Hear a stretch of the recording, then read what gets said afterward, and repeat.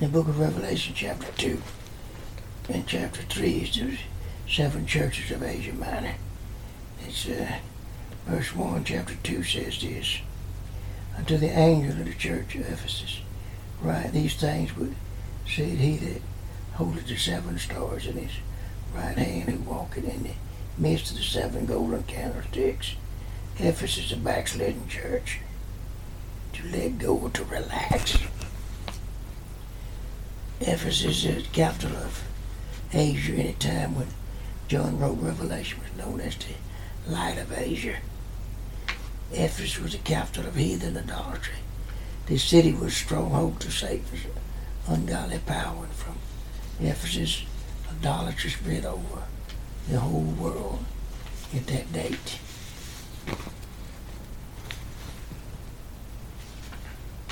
Acts 19, small silver shrine was representing the great goddess Diana, was brought by strangers and travelers and set up in their homes to be worshipped.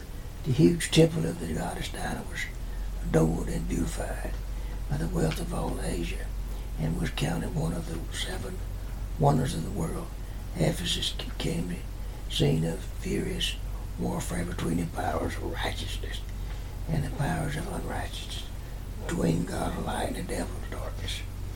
The goddess Diana was the patron of all prostitutes, and with her many bosom images represent fertility and sexuality, devoted of this goddess brought much gain to the city in Acts 19, 23, 27. Black magic was also widely practiced in Ephesus. Paul met these occults head on and led some of them to Christ as Savior. Acts 19, 13 to 19. The leaders in the idolatry worship of Diana hated Paul beyond measure and would have killed him had not God protected his spiritual job. In chapter 1, verse 20, the stars are seen in the hand. Chapter 3, he has the stars. And to the angel of the church of Ephesus write these things, said he that holdeth the 7 stars in his right hand, who walketh in the midst of the 7 golden candlesticks. But here he has a firm grip on the stars. The light bears. The stars get their light from him who is the light of the world. They are subject to his power. Without him, you can do nothing. The stars are sustained by him. In him we live and move and have our being. He guides the stars. As many as are led by the Spirit, they are children of God. He holds them first. I will never leave them nor forsake them. We see him walking in their midst. He is moving about, taking note of every need of every individual, not overlooking the difficulties that may arise, the trials and temptations that may come. 1 Corinthians 10:13. Paul says he does walk among the believers. He never slumbers or nor sleeps. In verse 2, I know thy works, and thy labor, and thy patience, and how thou cannot bear them which are evil, and that has tried them which say they are apostles and are not, and has found them to be liars. In verse 2, the local assembly that was at work in the church. The believers of Ephesus labored, and the Lord knew about their labors. They were patient, and the Lord knew their patience. This church sweated out all their tasks. These saints knew how to trust the Lord consistently under trial. These people had held on under stress and been faithful. The word tried, it signifies the Ephesians had put these apostles to the test, and had found that they were not true apostles, but were liars. Paul calls such men false apostles. 2 Corinthians 11:13, 1 Corinthians 9:2, Acts 20:29 and 30. In the passage, we find a group of people professing to be apostles who were not apostles. This is one of the first characteristics of the early church. These people are not apostles, they are liars. It is not hard to find out if they have really descended from the apostles.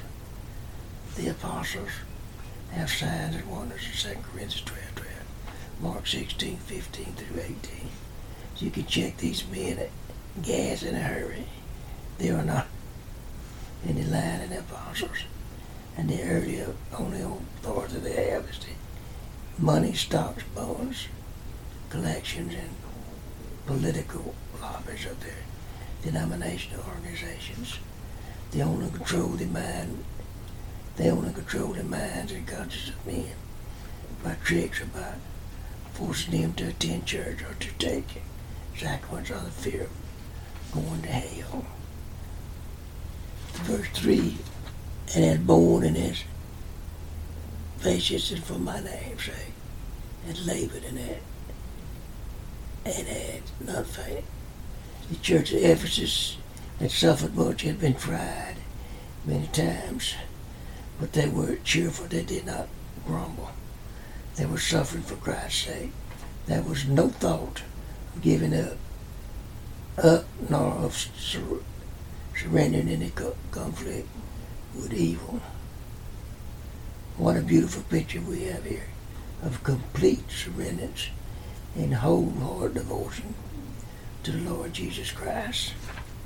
In verse 4, nevertheless I have something against thee, because thou left thy first love. This is the hardest thing for any Christian to do, to keep his first love for Jesus Christ. The death of Jesus Christ and his crucifixion means something to you as a Christian. It touched your heart when you first heard about it, when you first a newborn baby in Christ. It was precious to you, but the older you get, the longer you live, the more you grow in grace, the more than you have of losing that first warmth and appreciation of what he did for you. This is the same trouble in marriage. The hardest thing you have to do as a man is to keep that strange fascination for your wife that you had for her in the days when you began your engagement. Amen. And the hardest thing a woman ever has to do is to keep the admiration and respect she has for her husband before he said I do. In verse 5 it says, remember therefore from whence thou art fallen, and repent and do the first works, or else I will come unto thee quickly and remove thy candlestick out of its place, except thou repent.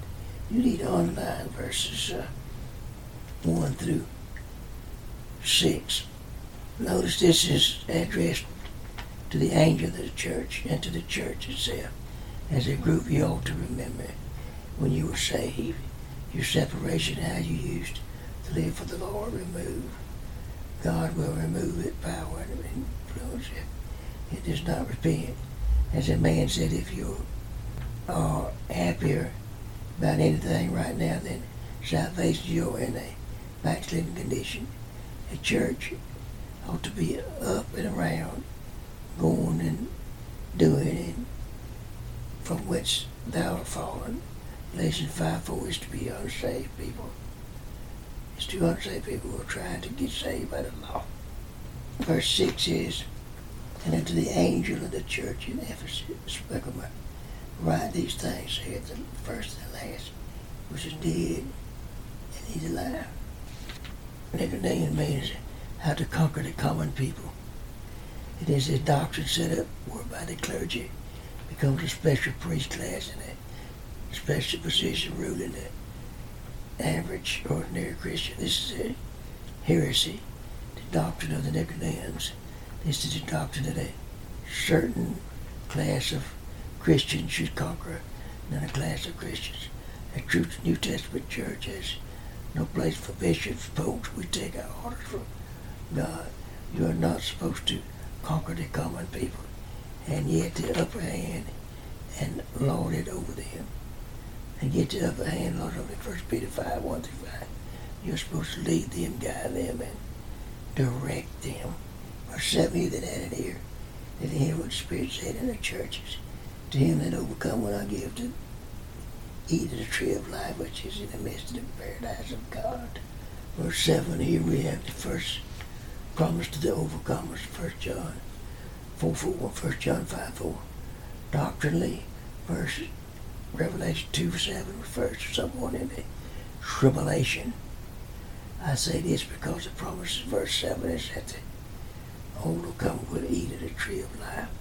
And every place you find this tree of life is in the Bible, it is a means of obtaining eternal life, and it protects its base, and its partakers is based on works and not on grace. Look at Revelation 22:14. Here you are told that man has to keep the commandments to partake of the tree of life. Seventh-day Adventist is just dumb enough to think that he doesn't have eternal life unless he gets that tree. And he thinks he can get that tree unless to keep the Old Testament 10 Commandments. He can't get that tree unless he keeps the Old Testament 10 Commandments. You see why people teach salvation by works. They get all balled up on the second coming of Jesus Christ. If a man is not premillennial, he can't even get the plan of salvation straight in his age.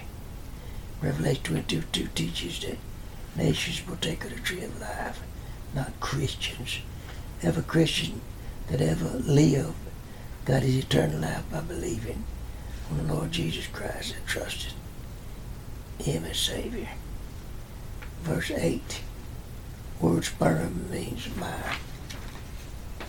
And unto the angel of the church in Pergamum write, these things saith the first and the last, which was dead and is alive. Mire means bitterness. The word sperma means mire. Mire is bitterness and death. The church was a persecuted church. This church was willing to suffer for Jesus. Thousands of the saints were killed. Read the Fox Book of Martyrs. Quarantine Moon, the Dutch survivor of Nazareth gas chambers, told of another thrilling triumph in persecution. Those things said the first, that forever settles the possibility of evolution. Jesus was the first that made man from dust, and the last, when all else is gone, Jesus will be here, which was dead and is alive. This is the encouragement to the suffering people of Pergamum. They were facing death for Jesus. Jesus was saying, they killed me too, Pergamum, but I got up again. Amen, amen, amen. Verse 9. I know thy works, tribulation and poverty, but thou art rich, and I am the blasphemy of them which say they are Jews and are not, but are saying God was Satan. They did not have a large building to draw folks. They had no carpets, no stained glass windows, no rich members, no prestige in the community, but they had God's approval. They were rich in things money cannot buy. You cannot buy the power of God or the spirit of unity among the church members.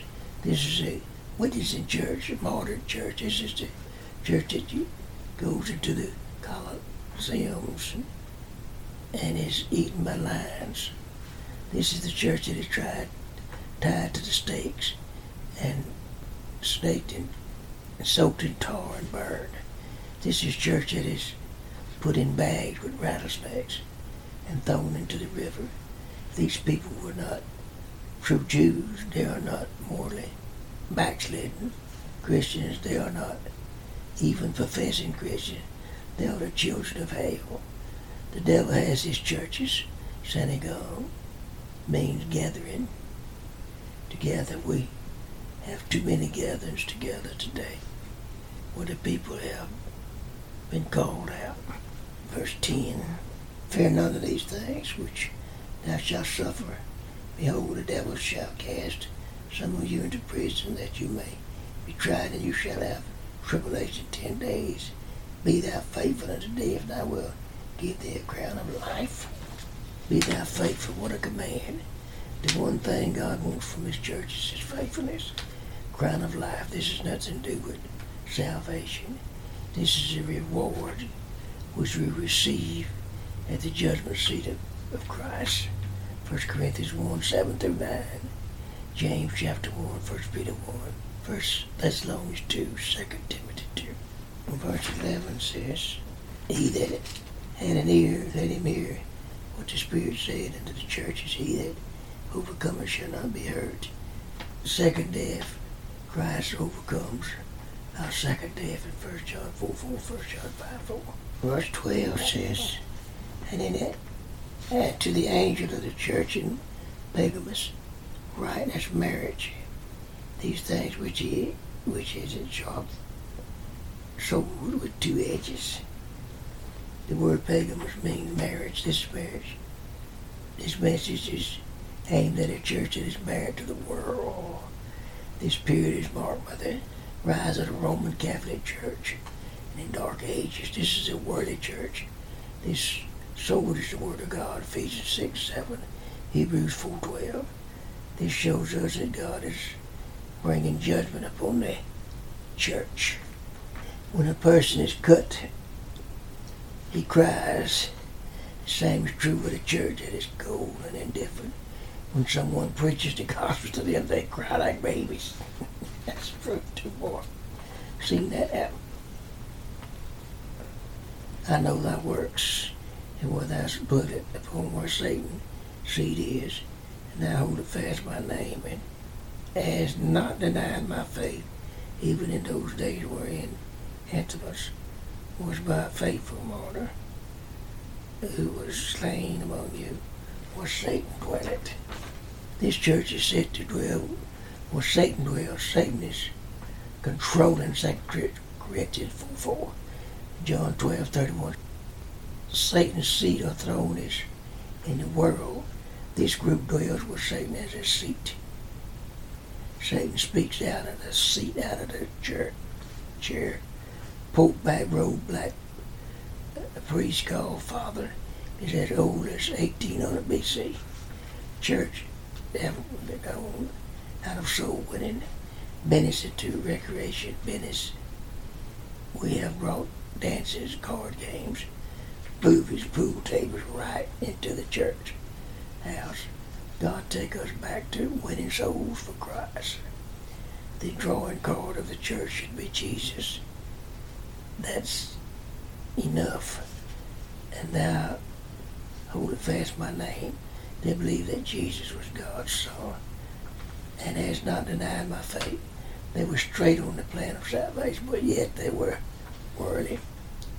Thank God for those who are willing to witness for Jesus. Antipas was brought before the statue of Caesar and told to swear that Caesar was God, but Antipas, Antipas, would not. So Antipas put inside a brass bull which was heated with fire until he was roasted to death. The main thing is against this church is the fact that it holds the doctrine of Balaam. Doctrine of Balaam is in Numbers 22 through 25. Numbers 25, 1 through 8, Balaam worship. He taught the children of Israel to eat things sacrificed to idols. He taught the children of Israel to commit fornication. The clergy is over the laity, Revelation 2:15. 16. Repent, or else I will come to thee quickly, and will fight against them with the sword of my mouth. Balaam. The church is wedded to the world and has fornication and idols as part of the worship. That Balaam's period, 325 AD, marks the rise of the Roman Catholic Church. Constantine, the Roman emperor, became the head of the church with the bishops on him, and the church goes to pot. Constantine gave money to the bishops, then dressed them up in fine linen, gold and silver, and set them in a throne, on a throne of marble and stuff, making bishops stand by the wooden pulpit. This was joining church and state. The Christians were allowed to go to school and was given liberties and rights. All that happened in 325 AD was that the church lost its testimony, lost its Bible for nearly 1,000 years. The monks, popes, priests, and bishops took over the modern church, became the Roman Church. With this came weddings, rings, parades, Easter bunnies, candles, earrings, makeup, plays, mistletoe, elevation of Virgin Mary, the teaching of baptismal regeneration, souls in purgatory, salvation by works, and ever godless, depraved, dirty, rotten, blasphemous thing that Rome has tolerated and promoted for 15 centuries. The sword of my mouth refers to the judge and power of the word of God in John 12:48. And he that had an ear, let him hear what the Spirit saying in our churches. To him that overcome will I give to these hidden banner, and will give him a white stone, and in the stone in it name written which no man knoweth, saving he that receiveth it. Verse 17, hidden manner in the Old Testament manner is declared to be angel food in Psalm 7:8-25. John 6:33 speaks of manna as the bread of God for 12,500 mornings. Jehovah God reigned. Now manna from heaven for this people, Israel on earth. This hidden manna will be given to the overcomers in heaven. White stone was used in social life and traditional customs.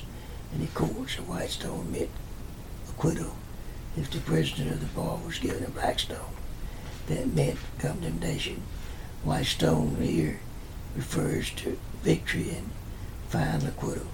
We will have a new name. No one knows but God.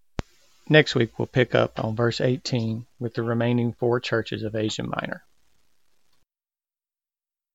This is Reverend Danny Jackson from the First Faith Baptist Church in Rolla, Louisiana, talking to travelers on the radio.